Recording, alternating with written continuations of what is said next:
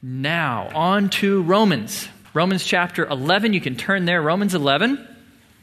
I will warn you, we've got a lot to cover this morning, long chapter. Romans 11 is the last chapter in Paul's extended theology section in Romans. He's about to turn to application in the next chapter, but Paul's not going to let theology go out without a bang. So we got a ton to cover this morning. Buckle up. Let's jump right in. Romans 11. To set the stage for that, to help us understand what's going on in Romans 11, I'll share with you a story. A guy named Booker T. Washington, probably heard of him, a guy who escaped slavery and then lived an incredible life. He wrote a book after the Civil War called Up From Slavery, and he described meeting a former slave, an ex-slave in Virginia. I found that this man had made a contract with his master 2 or 3 years before the Emancipation Proclamation, to the effect that the slave was to be permitted to buy himself by paying so much per year for his body. And while he was paying for himself, he was permitted to labor where and for whom he pleased. So finding that he could secure better wages in Ohio, he went there. Now, when freedom came, he was still in debt to his master some $300, which back then, that was a ton of money. But notwithstanding the Emancipation Proclamation freed him from any obligation to his master, this black man walked the greater portion of the distance back from Ohio to Virginia and placed the last dollar with interest in the hands of his master. And in talking to me about this, the man told me that he knew that he did not have to pay his debt, but he had given his word to his master, and his word he had never broken. He felt that he could not enjoy his freedom till he had fulfilled his promise. Now I hear a story like that and I think, man, that is outrageous. That's crazy. Think about the details of that story. This slave, he makes a promise to the slave owner to buy his freedom, and then the Emancipation Proclamation happens. All of a sudden, slavery is illegal anywhere in the United States. Talk about an extenuating circumstance. Surely the Emancipation Proclamation should get this guy out of having to pay his debt. And remember who he owed the debt to, a slave owner. Doesn't matter how nice a guy is, a slave owner is not really worthy of your loyalty. If anything, we should expect this slave to walk away from the debt. We can't hold him to this debt, and yet still, freely he chose to pay it. He didn't have to, but he chose to sacrifice and go to incredible effort to keep his word. And we hear that story, and it just amazes us. Amazes us to see the lengths that someone would go to keep his word. We admire a man who would allow no extenuating circumstance, no suffering, no pain, no sacrifice to keep him from fulfilling his promise. Well, that's how you're supposed to feel in Romans 11. That's what Romans 11 is all about. It's about incredible faithfulness, amazing faithfulness. Romans 11 is about the lengths that God will go to keep his promises to his people. That's what Romans 11 is about. How outrageously faithful our God is to keep his promise. Now, just to review for you, we got a promise at the end of Romans 8. Actually, a pretty outrageous promise. At the end of Romans 8, God promised to his people, I will allow nothing to separate us, not even you. God will allow nothing to come between him and his people. Nothing can pull us away from God. God will allow nothing to separate us. But that begs the question, Paul, what about Israel? What about Israel? God's original people. God's Old Testament people. Most of them are separated from God, both in Paul's day and in our day. What about Israel? What has happened? Why are the vast majority of Jews separated from God? Is it because God is not faithful? Is it because God can't or won't keep his promise to his people?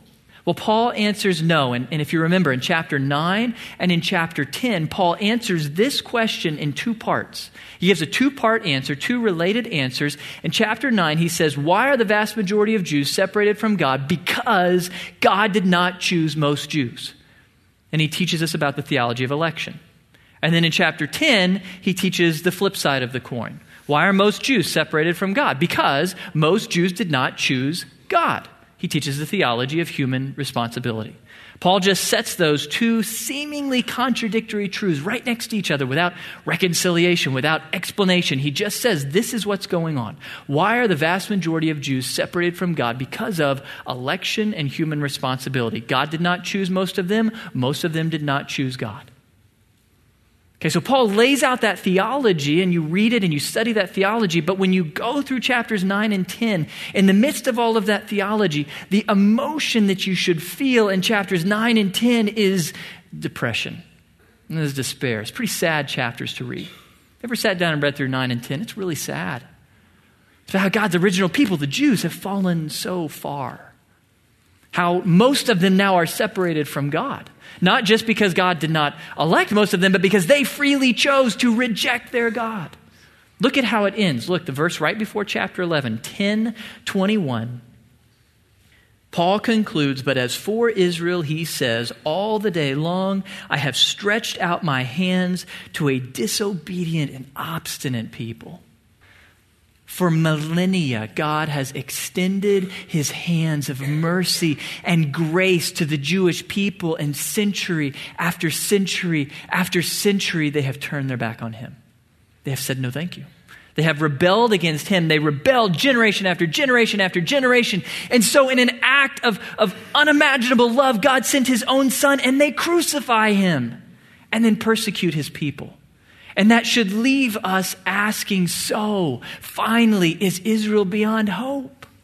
After millennia of rejecting God, crucifying his son, persecuting his people, is Israel finally beyond hope? Have they fallen too far to be restored? That's the question of chapter 11. That's what chapter 11 is all about. Paul asks the question twice. Look at verse 1. Chapter 11, verse 1, I say then, God has not rejected his people, has he? Has God finally rejected Israel? Did they blow it just too bad? And then he asks the same question in verse 11. I say then, they did not stumble so as to fall, did they? Have they finally stumbled so badly that they've fallen beyond hope of recovery? Is Israel beyond hope? Now that's an important question, obviously for Israel, very important question for the Jews, but it's important for you and I as well. This question is for us as well, because if God's original people, Old Testament people, Israel, have fallen beyond hope of recovery, then what's to say that you and I can't fall beyond hope of recovery? If they have sinned so badly to fall beyond hope, then what if we sin so badly? Will we fall beyond hope? If God can't or won't restore his original people after they sin, then what hope do we have that he'll restore his new people, us, when we sin? This is a foundational question. I don't know if you've ever thought about it, but your security in the Lord is bound up in Israel's security in the Lord. If Israel can't count on God, then neither can the church.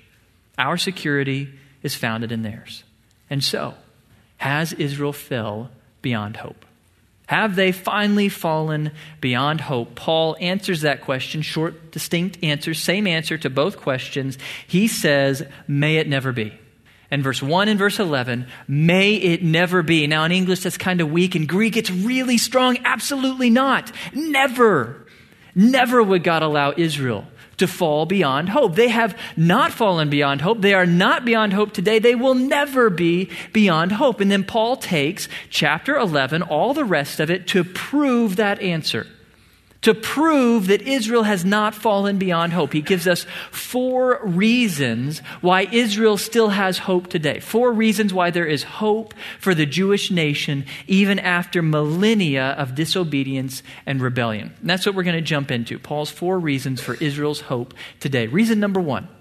How can Israel, the people of the Jews, have hope today? Because, reason number 1, a believing remnant remains. Look with me, starting in verse 1 where we left off. For I too am an Israelite, a descendant of Abraham of the tribe of Benjamin. God has not rejected his people whom he foreknew. Or do you not know what the scripture says in the passage about Elijah? How he pleads with God against Israel. Lord, they have killed your prophets and they have torn down your altars, and I alone am left, and they are seeking my life. But what is the divine response to him? I have kept for myself 7,000 men who have not bowed the knee to Baal. In the same way, then, there has also come to be at the present time a remnant according to God's gracious choice. But if it is by grace, it is no longer on the basis of works. Otherwise, grace is no longer grace. Here's what Paul is saying. Has Israel fallen beyond hope? No, they have not.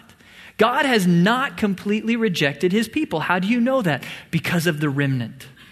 Because at every age in the life of Israel as a nation, there have always been a remnant of believing, faithful Jews. God always has a remnant among the Jews who are believing, who are faithful. That was true in Elijah's day. And Paul takes us back to 1 Kings 19, the story of Elijah. One of the first of the great prophets. If you're not familiar with that story, Elijah was brought up by God in a time of great apostasy in the nation of Israel. Most Israelites were worshiping Baal, a very immoral god, and the wife of the immoral king, a woman named Jezebel, decided that she was going to kill Elijah. He's one of the few faithful to God. And so he fears this lady. She's pretty powerful. So he runs. He just takes off in fear. He runs south to the deserts of southern Judea, and he hides, and he is hungry, and he is tired, and he is thirsty, and he is lonely, and he is depressed. And in a fit of despair, he calls out to God, God, kill me. Just put me to death right here because I'm the only one left. I'm the only Israelite still faithful to you. It's a really depressing place to be, so just kill me. And then God shows up. You know the story. God shows up and he feeds Elijah and gives him some water. So calm down, bro. It's going to be okay. And then God tells him, Elijah, you are not alone. Even though you don't realize it, I've got 7,000. 7,000 Israelites just like you who I have protected and preserved and saved. And they are faithful to me today. You are not alone, brother. There's a remnant. There's a remnant always in Israel. That was true in Elijah's day. It's true in Paul's day. That's where Paul goes. He points to himself. He says, look at me. I'm a Jew and I've been saved.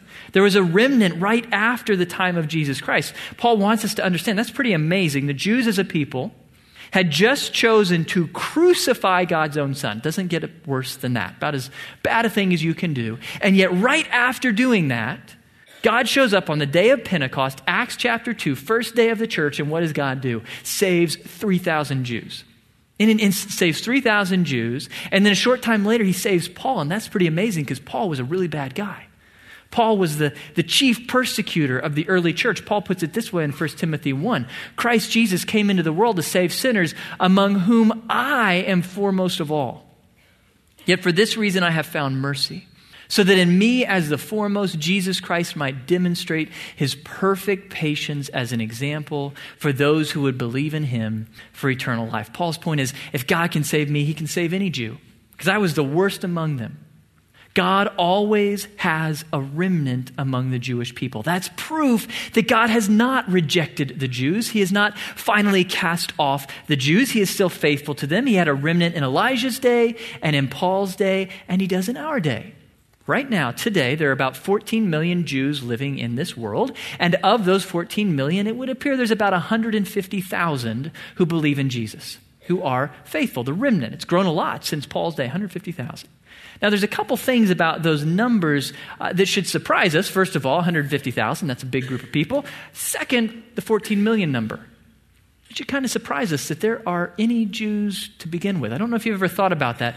Back in the 19th century, Queen Victoria of England asked her prime minister, a guy named Benjamin Disraeli, Mr. Prime Minister, what evidence can you give me for the existence of God? And he thought about it for a moment. And then he said, the Jew, Your Majesty, the Jew. Think about all the people you meet in the Bible. You meet the Hittites and the Canaanites, the Edomites, the Assyrians, the Babylonians, all kinds of other people. Can you find any of them on the planet today? No. None of the people groups you meet in the Old Testament are alive today, with one exception. The Jewish people. The Jewish people. Somehow, this one distinct people group has been preserved for 4,000 years. No one else has. All those other people groups are just pieces of history now. They're all gone. And yet the Jews remain. And that's especially amazing when you realize that for thousands of years they didn't have a homeland. They were scattered throughout the world, and everywhere they went they were persecuted, either by the Inquisition or the Russian pogroms or the Nazi Holocaust, and yet still the Jews remain. That's actually, I think, one of the greatest proofs for the existence of God and the faithfulness of his promises. The Jews remain, and among them there is still a remnant of believers. There will always be. And that is proof that the Jews have hope, that they are never beyond hope, that God is still at work among the Jewish people. a believing remnant remains. That's Paul's first line of proof. Second line of proof he gives us. Israel has reason for hope because they are still God's agents of blessing to the world. The Jews have always been the family through whom God blesses the rest of us. Look with me starting in verse 7. What Israel is seeking, it has not obtained. But those who were chosen obtained it, and the rest were hardened. Just as it is written, God gave them a spirit of stupor, eyes to see not, and ears to hear not, down to this very day. And David says, let their table become a snare and a trap and a stumbling block and a retribution to them. Let their eyes be darkened to see not and bend their backs forever. Paul is reviewing chapter 9 and 10 for us here. He's talking to us about God hardening the majority of the Israelites. He elected some to salvation and he hardened the rest in their sin and rebellion. But just remember, as we talked about in chapter 9, how does God's hardening work? How does this process of hardening between God and the unelect work? Well, it's a cooperative process. God rejects them and they reject God. God hardens them and they harden themselves. And Paul puts forth Pharaoh as the classic example. Who hardened Pharaoh? Pharaoh or God? Well, both, according to Exodus. Pharaoh hardened his own heart and God hardened Pharaoh's heart. It was a back and forth, God turning Pharaoh over to the consequences of his rebellion to allow Pharaoh to slip further and further into the madness of sin. That's how hardness works. And that's what God has done to the Israelites. He has turned the bulk of the Israelites over to the hardness of their sin so that they slip further and further into the deception and destruction of sin. That's the bad news. God has allowed most of the Israelites to be hardened, but there's good news, Paul says. There's good news because the purpose of hardening Israel is to extend mercy to us. Look with me, starting in verse 11. I say then, they did not stumble so as to fall, did they? May it never be. But by their transgression, salvation has come to the Gentiles. By their sin, by their rejection of the gospel, salvation has come to you and I to make them jealous. Now, if their transgression is riches for the world and their failure is riches for the Gentiles, how much more will their fulfillment be? But I am speaking to you who are Gentiles, inasmuch then as I am an apostle to the Gentiles, I magnify my ministry, if somehow I might move to jealousy my fellow countrymen and save some of them. For if their rejection is the reconciliation of the world, what will their acceptance be but life from the dead? If the first piece of dough is holy, the lump is also. And if the root is holy, the branches are too. What Paul is telling us is the Jews have always been God's chosen instrument of blessing the world, including you and I. God used the Jews to bring the gospel to us. Actually, that's historically true.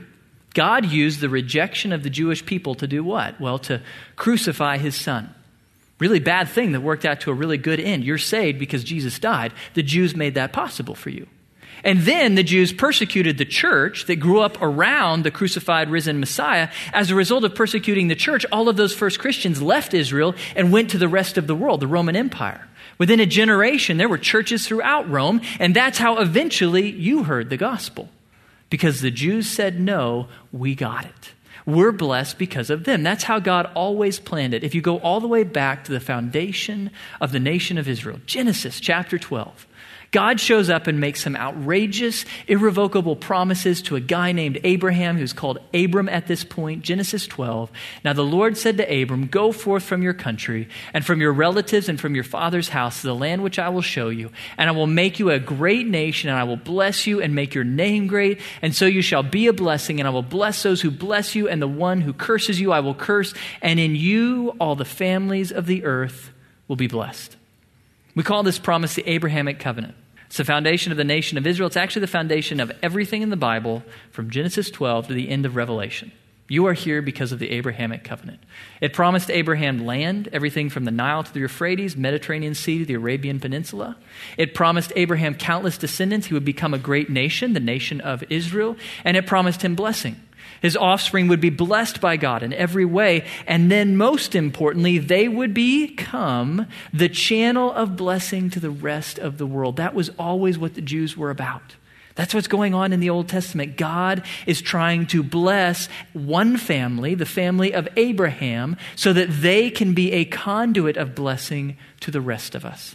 The Jews were always chosen to be God's instrument of blessing to the nations. And when they rebelled, God said, I don't care, you will still be. Even if you're an unwilling instrument, I will still use you to bless everyone. Whether you want to be a blessing or not, I'm going to use you, and God did. Used him to crucify his son so we could be saved. Used him to persecute the church so we could get the gospel. That's how it always works. God is using the Jews to bless the rest of us. That's proof that God is not done with the Jews. That God has a future and a hope for Israel. Israel is not beyond hope. In fact, this passage, what we just read, tells us that God is saving us. Why? So that it will make the Jews jealous. This is incredible. God is so smart. He is so crafty and skillful. He knows that his people, the Jews, have rejected him, and so he's going to use us, the Gentiles, to make them jealous, to make them want to return. It works like those of you who are parents and have toddlers. If your toddler will not eat his broccoli, what should you do? Well, if you tell him, Luke, eat your broccoli, he's not going to do it. He's not going to do it out of spite now. He's just not going to eat that broccoli. What do you do if you want Luke to eat his broccoli? You steal it. You take the broccoli right off his plate and pretend to put it in your mouth, and all of a sudden, what does my boy want more than anything else in the world? He wants his broccoli back because you stole it. It belongs to him. He wants it back, and if you give it back to him, chances are he's going to eat it, and that's what God's doing to Israel. Okay, so Israel, you don't want all of this grace I have for you in my son Jesus. All right, I'm taking it. I'm going to give it to these Gentiles who you don't like very much. And they're going to enjoy peace and life, eternal life, forgiveness, joy, the fruit of the Spirit. They're going to enjoy all the stuff that was meant for you. And at some point, Israel, you're going to wake up and realize what you've given up, and you're going to want it back. You are going to desperately want it back, and that's what's going to happen. That's actually part of the reason for Paul's ministry, he tells us in this passage. He is preaching the gospel to the Gentiles in order to save the Jews, so that the Jews will become jealous of what we enjoy. God is going to use us to bring the Jews back, and when he does, when the Jewish people return, what a great day it will be for all of us. So Paul goes right here. What a great day it will be for all of us. Verse 12, now if their transgression is riches for the world and their failure is riches for the Gentiles, how much more will their fulfillment be? What Paul is saying is, if God can bless us with eternal life through the rejection of his people, imagine what he can bless you with when his people return. Growing up, my dad always used to love to say this phrase, our God can hit a home run with a crooked stick. That's true. Our God can hit a home run with a crooked stick. But imagine what God can do with the Louisville Slugger. Imagine what he can do with a really good bat. He can crush that ball, and that's what God's going to do. If he can give you eternal life through the rejection of Israel, imagine what he can do when they return. God will usher all of us into the greatest period of blessing and peace and prosperity the world has ever known. We'll talk about it later this morning. It's called the Millennial Kingdom. God's kingdom on earth. God will usher us into that when Israel returns. And so is Israel beyond hope? Absolutely not. Israel has great hope because they have always been and will always be God's channel of blessing to all of us. We're here because of the Jews. I don't know if you ever thought about that. The reason Grace Bible Church exists, the reason you're in this pew this morning, is because of the Jews. We owe it to them. God will bring them back, and when he does, we will all enjoy the greatest period of blessing the world has ever known. So Israel is not beyond hope because they're still God's agents of blessing to the world. Third reason they are not beyond hope, because God can restore them at any moment. God can restore them even right now. Look with me starting in verse 17.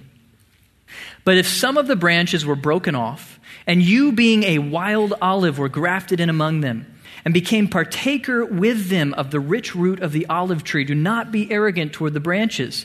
But if you are arrogant, remember that it is not you who supports the root, but the root supports you. You will say then, branches were broken off so that I might be grafted in. Well, quite right. Do not be conceited, but fear. For if God did not spare the natural branches, he will not spare you either. Behold then the kindness and severity of God to those who fell severity, but to you God's kindness, if you continue in his kindness. Otherwise you also will be cut off. And they also, if they do not continue in their unbelief, will be grafted in. For God is able to graft them in again. For if you were cut off from what is by nature a wild olive tree and were grafted contrary to nature into a cultivated olive tree, how much more will these who are the natural branches be grafted into their own olive tree? What in the world is going on? It's a very long metaphor. Well, Paul is looking at one of these. It's an olive tree. This one's in Israel, near the city of Nazareth. And he's looking at an olive tree that has been grafted. Basically what happened is you got a really old, really rich, really established olive tree. The natural branches, though, have been removed for one reason or another, and new branches have been grafted in. These young branches are now receiving all of the rich nutrients that come up through the roots. Okay, what is the metaphor about? Well, first, you got to identify the roots. What's the stump down there that's providing all of these rich blessings? Well, that's the covenant. God's covenant blessings given to Abraham, the Abrahamic covenant. That's what is the root in this metaphor. It is providing blessing to every branch that is connected to it. Now, what are the branches? That's actually a subject that is hotly debated among theologians. Are the branches individuals? Are they individuals? Are you a branch? Well, if so, then there's some verses here that are problematic. Verses like 21, for if God did not spare the natural branches, he will not spare you either. Behold then the kindness and severity of God to those who fell, severity, but to you God's kindness, if you continue in his kindness, otherwise you also will be cut off. The branches are you. If it's individuals, then what Paul is saying is if you do not remain faithful to God, God's going to lop you off and throw you in the brush pile. That's bad news. That's really bad news because it seems to contradict everything that chapter 8 taught us. Chapter 8 said no matter what you do, God will never allow you to be separated from him. So it seems like chapter 11 and chapter 8 are in contradiction if it's an individual. They're not, though, if you realize it's people groups. Paul is talking about people groups of people united by ethnicity or language or nation or state. That's what he has in mind. Each branch is a people group. That's what Paul was just talking about. In the preceding verses, he had two people groups in mind. Who were they?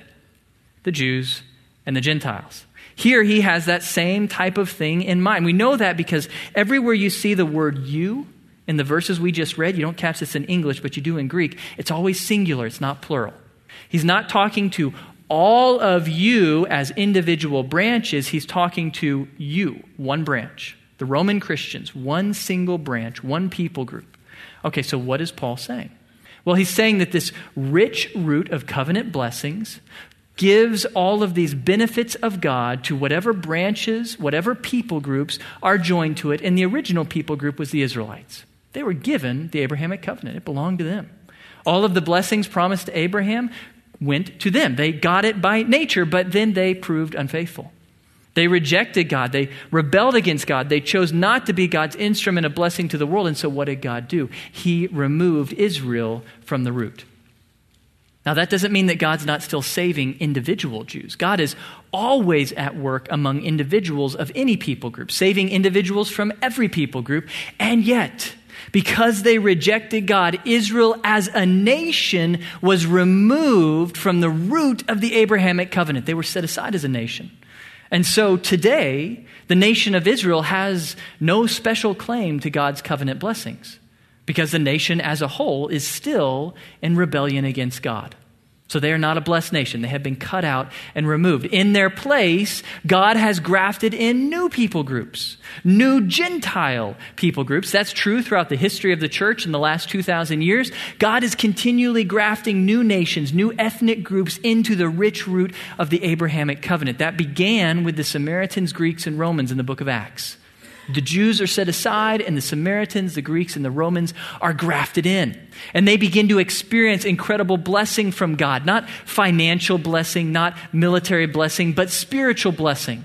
God begins revivals among these people groups. There's a church in every Greek city. The Greeks and the Romans are sending missionaries throughout the whole world. They are God's agents of blessing to the world.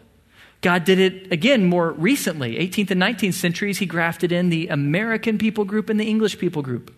Read back the last few hundred years, there's been some incredible revivals in England and in America, led by guys like John Wesley and George Whitefield, Charles Spurgeon, Jonathan Edwards, Dwight Moody, Billy Graham. They have led tens of thousands, if not millions of people to faith, and then these people groups have become senders of missionaries. England kicked off the modern mission movement, sending uncounted missionaries throughout the far corners of the world, and America today is actually the biggest sender of missionaries to the world.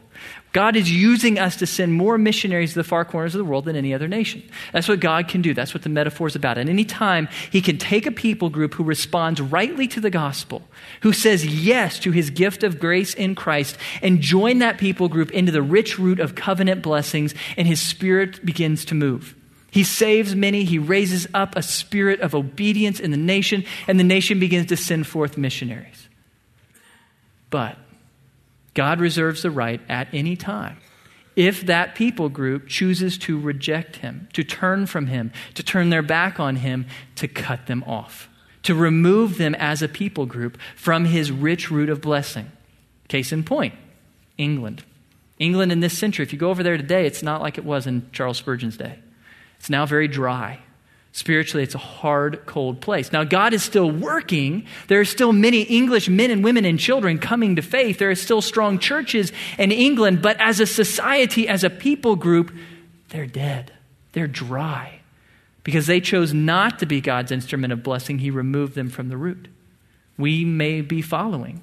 As the United States, as a society, turns our back more and more on God and grows more selfish and more consumed with materialism, God reserves the right to remove us as well, to set us aside and graft in new branches. Some of the new branches I would submit to you, particularly the Koreans and the Chinese.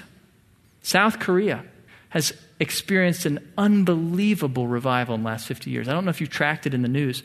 Last 50 years, South Korea has become a Christian nation. 40% of the population claims to be evangelical Christian. 11 of the world's 12 largest congregations of believers are in South Korea. Here's Easter service in South Korea. In Seoul, look at all those people. I have no idea how many, but it's huge. They're right there in the center of town gathering together to worship Christ because they've been grafted in. God is doing an incredible thing. Back in 1983, South Korea sent like 93 missionaries as a whole nation. That's all they sent into the world. In 2009, they sent 20,000 in 1 year. They're now second only to the United States. God is grafting them in and doing incredible things, revival through this nation because they are responding to the gospel. It would appear that China is following. There's incredible revival going on in China. Tens of thousands, millions of people are turning to the gospel. China's beginning to send its own missionaries to countries we can't even go to. It's amazing what God is doing. And so that's what the metaphor is about. People groups can be grafted in when they respond rightly, and then God's Spirit moves and they become an instrument of God's blessing to the world. But when they turn their back on God, he removes them. Still at work among individuals, but setting aside the people group. And Paul's point in this metaphor is really to look at the Israelites. If the Israelites return to God, he can graft them back in. He can add them back in. In fact, it will be easier to add in the Israelites because they're the natural branches. The covenant belonged to them to begin with. They've got the Old Testament, they got the law, they live on God's land. It will be easy to graft them back in. If God can graft Americans and Koreans into the rich root of the Abrahamic covenant, he can easily do it to the Israelites. The moment they return, the moment they say yes to God, they'll be grafted back in. So they are not beyond hope. At any moment, God can turn the nation of Israel back to himself, and they can again experience all the blessings of the Abrahamic covenant. So, God can restore them at any time. And then the fourth reason why Israel is not beyond hope, because God promises to restore them in the future. God promises that he will certainly restore the nation of Israel in the future. Look with me, starting in verse 25. For I do not want you, brethren, to be uninformed of this mystery, so that you will not be wise in your own estimation, that a partial hardening has happened to Israel until the fullness of the Gentiles has come in, and so all Israel will be saved, just as it is written. The deliverer will come from Zion. He will remove ungodliness from Jacob. This is my covenant with them when I take away their sins. From the standpoint of the gospel, they are enemies for your sake, but from the standpoint of God's choice, they are beloved for the sake of the fathers. For the gifts and the calling of God are irrevocable. For just as you once were disobedient to God, but now have been shown mercy because of their disobedience, so these also now have been disobedient, that because of the mercy shown to you, they also may now be shown mercy. For God has shut up all in disobedience so that he may show mercy to all. Paul reveals a mystery here. And you see that word in the New Testament, mystery. It means that Paul's about to tell you something that you could not have known previously. The rest of the Bible does not talk about it. And God had not revealed it in any way until he reveals it at this moment through Paul. God supernaturally reveals what's going on behind the scenes. And what God tells us is, Paul, right now I'm at work in the Gentiles. I'm drawing some Jews to myself, but mostly Gentiles. That's going to continue for a while. God right now is at work mostly among the Gentiles. But at some point in the future, he'll be finished with us. He'll have drawn to himself all of the elect Gentiles. And at that moment, when all the Gentiles who are elect have been saved, God will turn his attention back to Israel. And what will God do? Save all Israel. All of Israel will be saved. At that moment in time, when God turns his attention back to the nation of Israel, all Israelites living on earth, the entire nation of Israel will return to God. They will all be saved. That's an Old Testament promise. Paul points to Jeremiah and Isaiah. He quotes from them here to say that's what God always promised. He's not done with the Jews. He will fulfill his promises to Abraham. He will draw all of the Jews back to himself. Why? Because of verse 29. And if you have a pencil or a pen, you really ought to underline verse 29. One of the greatest verses you'll find anywhere in the Bible. For the gifts and the calling of God are irrevocable. For the gifts and the calling of God are irrevocable. Israel doesn't deserve God's promises. He doesn't deserve to have God fulfill his word to them. They have been anything but worthy. They have rebelled against God for thousands of years. They crucified his own son and then persecuted his own people. God still will fulfill his promises to them. Why? Because he must. God has to keep his word. It's part of his nature. God is unable to go back on his word. His promises are irrevocable. His calling is irrevocable. He must fulfill his word to save Israel. And let me just really quickly show you when that happens. If you were here last year as we went through Isaiah, you saw this. This is an eschatology chart. It shows us what's happening in the future. What is God going to do on the planet Earth in the coming days? Well, right now we're in the church age. Don't know how long it's going to last. During this time, God is building a church of Jew and Gentile. At some point, Jesus will call us home. That's the rapture. We'll go to meet Jesus. The church will leave earth, and that will kick off the Great Tribulation. 7 years of unprecedented suffering on earth, led by a guy the Bible calls the Antichrist. And at first, the Antichrist is going to be pretty friendly to Israel.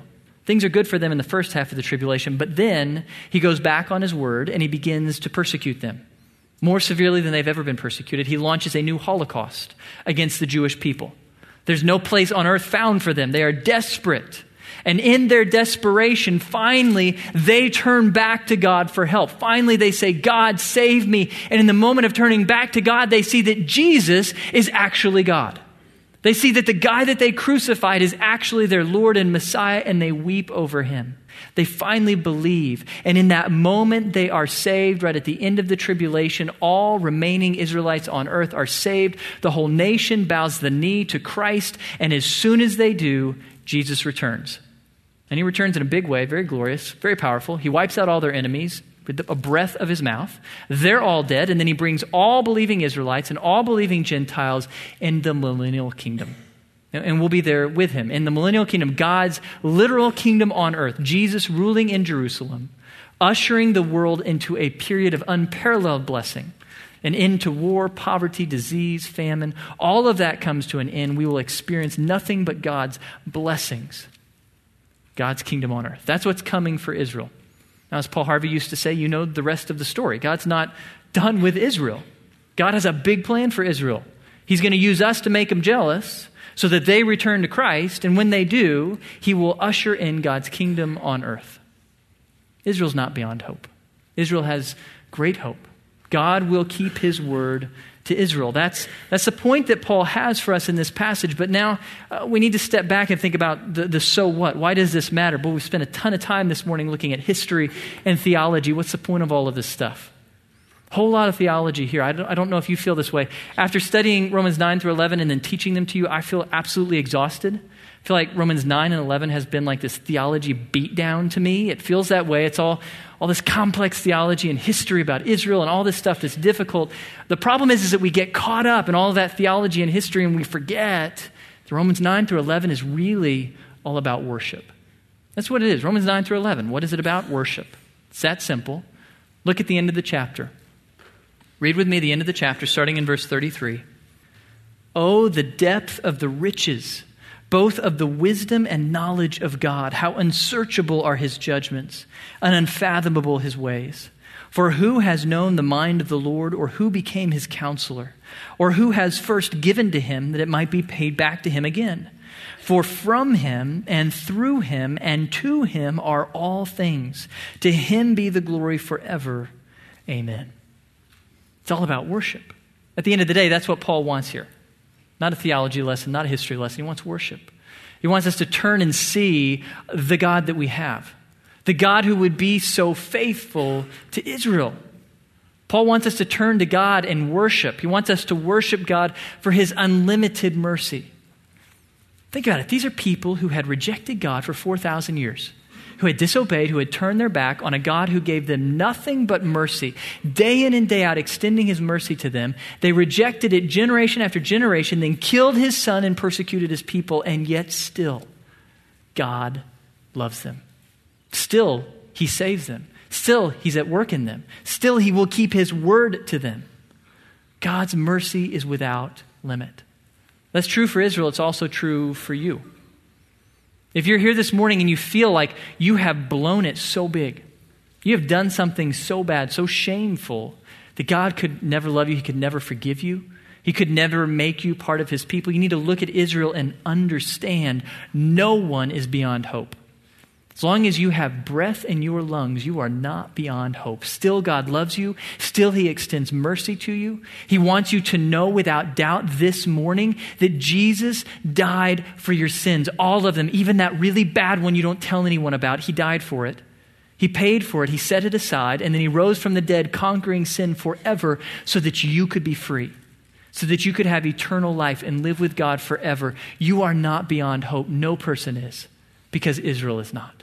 They are proof that no one is beyond hope because God's mercy is unlimited. Second, God wants us to worship him because of his unfathomable wisdom. Unbelievable wisdom that God has expressed in history. It's easy for us to pass over it or get lost in the history of it. Paul wants us to come and see what a good and wise God we have. He takes what appears to be the moment of his defeat. His own people kill his son and turn their back on him. God uses that to bring about victory. He uses their rejection to make salvation possible for all of us so that they'll become jealous in return also. God's plan is incredible. He is so skilled, so crafty, so wise. His wisdom is unfathomable. I think we'll be thinking about the wisdom of God for all of eternity and never come to terms with it. We'll never fully come to grasp the ways of God because they are unfathomable. Third, we're meant to worship God for his absolute faithfulness.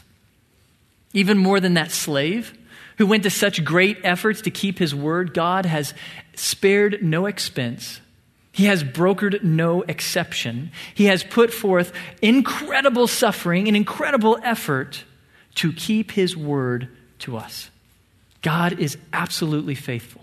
He will keep his promises because the calling and promises of God are irrevocable. He can never go back on them. He never will. God is absolutely faithful. Israel proves it so we can believe it. This passage is meant to lead us into worship. And so I want to end by reading those verses again, verses 33 through 36. If your Bible's in front of you, you can read them with me. You can read them out loud or you can read them silently to yourself. I want us to read verses 33 to 36. And as we read it, I want you to read every word and think about it. I want you to read every word and mean it. I want you to say these verses to God. Offer this to God. Tell God that you believe these truths about him. Make this a moment of worship where you declare the worth of your God. So let's worship God by reading, starting in verse 33. Oh, the depths of the riches, both of the wisdom and knowledge of God. How unsearchable are his judgments and unfathomable his ways. For who has known the mind of the Lord, or who became his counselor? Or who has first given to him that it might be paid back to him again? For from him and through him and to him are all things. To him be the glory forever. Amen. God, to you be the glory forever. You alone are worthy of our praise. You are a God indescribable. You are a God infinite. You are a God without limit. We praise you, God, that you are a God of such incredible faithfulness. You will never go back on your word. You will do whatever it takes to keep your promises. We praise you for that. We praise you that you are a God of unlimited mercy. Every time we fail, you continue to extend grace and forgiveness to us. Thank you for that, Lord. We lift up anyone here this morning who has not yet received that unlimited mercy from you. Please help them to believe that Jesus really did die for their sins and rise from the dead. Please help them to receive your free grace. And finally, Lord, we thank you for the unfathomably wise God that you are.